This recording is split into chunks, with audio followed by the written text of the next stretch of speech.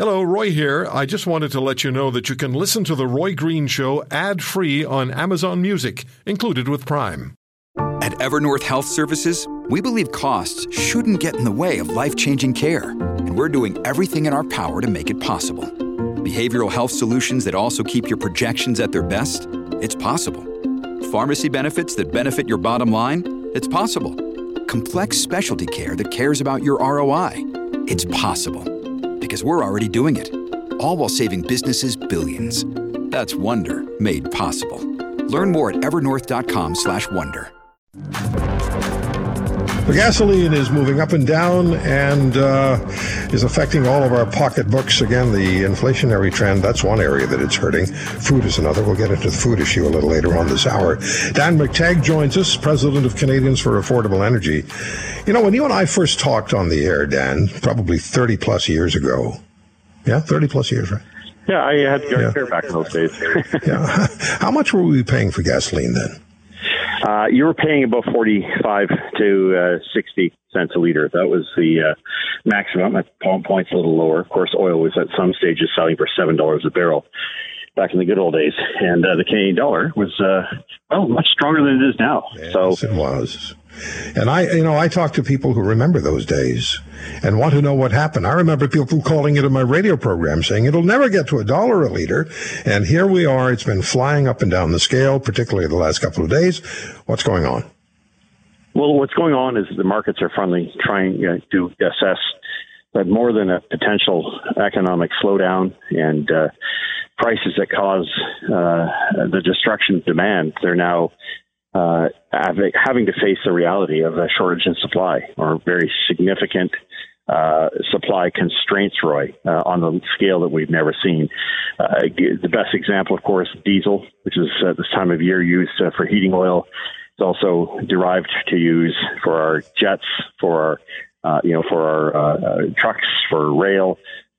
Now we're at 45% below the average of 5 years in terms of inventory. And that is a pretty scary thought when you think the economy hasn't slowed down, demand hasn't slowed down. We still need to get products to and from wherever we are. And so that is probably the best illustration one can give of why markets are now starting to price in scarcity and supply. And it's not likely to end anytime soon. If anything, yes, we will get these ups and downs for people in Eastern Canada, a small decrease tomorrow, Sunday.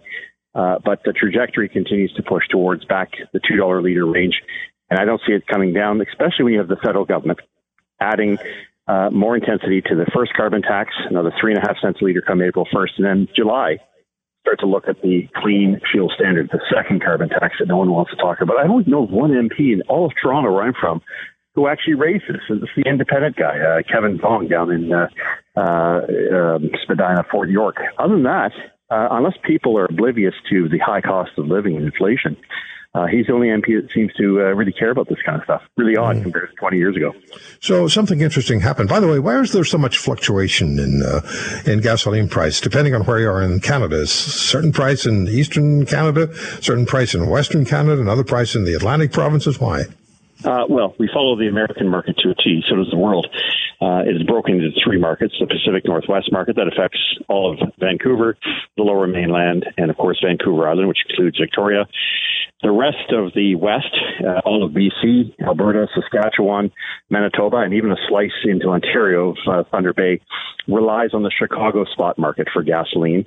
And then pretty much from Ontario, I would say, from Kenora all the way back to the tip of Newfoundland, relies on the New York market. And those three markets sometimes don't often operate in sync. They certainly don't operate based on oil. You may have days where oil is going up, gasoline futures are going down, and vice versa. But so it's a very convoluted, very complicated market, but we pay the price, the international price for fuel, and we pay for it. Even though it's made here, we pay for it in international terms in the same way that if we sell a product like wood or whatever, widgets, cars, we price it always in the U.S. standard. So that's an advantage if you're selling a lot of oil, you're not blocking pipelines. Disadvantage if you have a policy that says our war on fossil fuels means no more pipelines, means Vladimir Putin walks away with being able to hold Europe at bay. Yeah. And he now says he's not going to continue with that grain deal that was brokered by Turkey between Ukraine and Russia. More on that to come. Now, the carbon tax on heating oil is hurting families on fixed income in Newfoundland, which has caused a Liberal member of Parliament from the Avalon Peninsula to vote with Pierre Poilievre's Conservatives for a carbon tax exemption for home heating oil. You're a veteran of the parliamentary wars.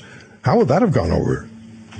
Well, in my day, it would have gone over very well, and the government would have changed its position because they know members of Parliament's backs are to the wall, especially the ones that actually want to listen to their constituents rather than the talking points from the Prime Minister's office. But look, this is based on a letter that even the Premier of Newfoundland had put forward, and I got to tell you, the Liberals risk losing support, major support, and in Atlantic Canada with these shenanigans. You can't force people who have no other choice. They can't go to natural gas as an alternative, and to force them to pay 18, 19 cents a liter, increasing by 5 or 6 cents a liter every year.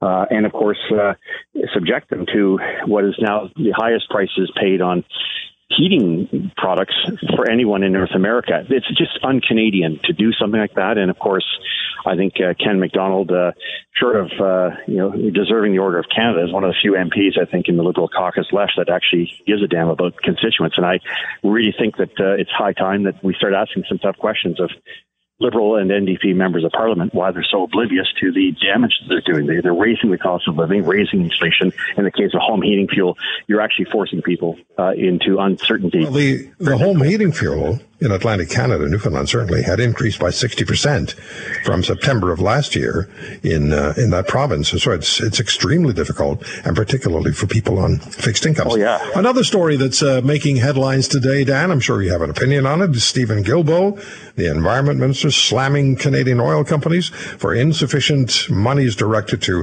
climate change and instead delivering profits to their investors, shareholders. Well, Mr. Guilbeault doesn't want them to produce oil. He wants them to somehow magically, get away from producing oil and, make fairy dust. I get that, but think about this. You have a federal government minister interfering with private enterprise to the point that he's saying, you shouldn't be doing with your profits what you're doing. Well, the fact is the profits are going back to Canadians and investors, unlike what Mr. Guilbeault is doing, which is turning away investment from Canada and destroying our ability to attract the kind of investments that give Canadians jobs. And it's one of the main reasons, Roy. Make no mistake, the Canadian dollar is lagging to the extent that it is. The reason food inflation is up has a lot to do with the fact, and you and I had this discussion last year, our good friend Mr. Charlevoix and I said last year we would see a 35% increase in food prices. That's exactly what's going to happen.